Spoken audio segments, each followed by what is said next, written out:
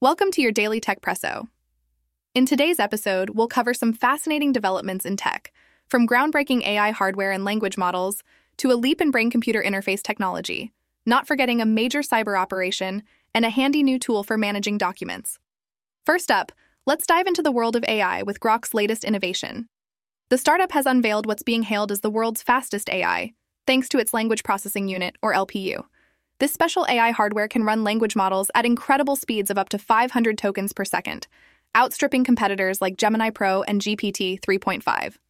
The Grok chip, at the heart of this breakthrough, employs a tensor streaming architecture that promises enhanced performance, efficiency, and accuracy for real-time AI applications. Despite its prowess in AI inference tasks, training AI models will still rely on traditional GPUs.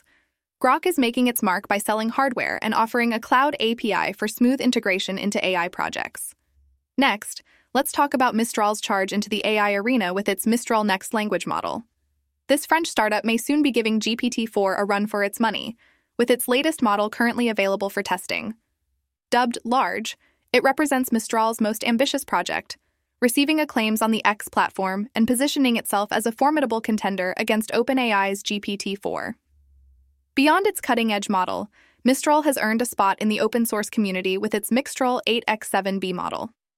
Recently, the company celebrated a significant funding milestone, securing €385 million from leading venture capital firms.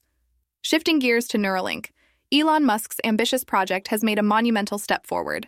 The company's first human patient with the N1 brain chip implant can now control a mouse cursor purely through thought. This marks a critical achievement in Neuralink's mission to meld mind and machine, allowing seamless interaction with computers without physical intervention. While the FDA has given the green light for human testing, the long-term safety of the N1 chip amidst broader regulatory concerns remains a hot topic.